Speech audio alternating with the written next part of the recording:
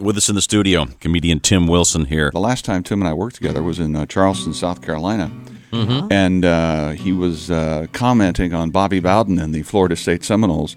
And it wasn't 2 or 3 weeks later that Florida State had to almost suspend their entire football team for trouble. Well, Bobby Bowden's my favorite football coach. I mean, my least favorite coach, of course, is Spurrier, who's at South Carolina now. Right. He was at Florida. He'd run the score up on people 89-2 against, he'd be playing DeVry or somebody, and he'd run the Fighting Engineers. Yeah, I mean, I always said, I always thought Steve Spurrier basically just stood around in a lesbian golf hat with that look on his face. Kind of that grimace that... Yeah, well, Steve Spurrier won the Heisman Trophy. What? When all the black guys were in Vietnam. But my favorite football coach of all time is Bobby Bowden, not because he's a tremendous winner, because he is a tremendous loser. Yeah. Coach, you sucked out there today. We did. But we got good kids. Good kids. Our quarterback couldn't keep nothing on his stomach. He had diarrhea at halftime. We had to get him a bottle of Kaopectate. There's a white stuff on his pants second half. It was better than the brown stuff on his pants first half. He's a good kid. Got good parents. Coach, your team stole half the shirts out of a Dillard's.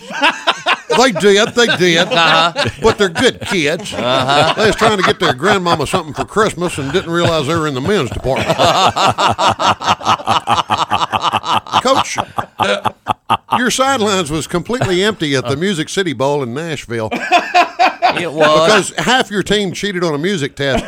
They did, but they're good kids. It was a stupid test. I never did like that music teacher. I had to take this thing when I was getting my master's degree. That's right. It was an internet test, open book test. Anybody could have passed it. And I told them, hey, hell, we're playing at the Music City Bowl. That ought to count for something. But they're good kids. They're good kids. They did.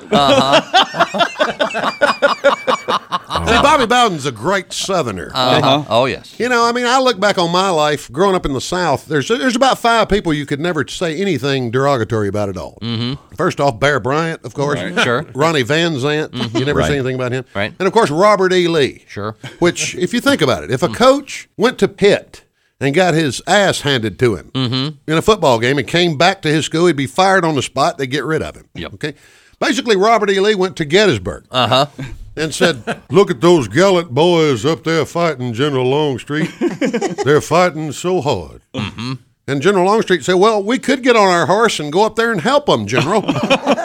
No, we don't want to be like General Hood, who lost a leg in battle and an arm in battle. No, let's stay back here at the trees. Because we'll need somebody to go back and talk about the massacre. Tell the story. We need to surrender 2 years before everybody else does.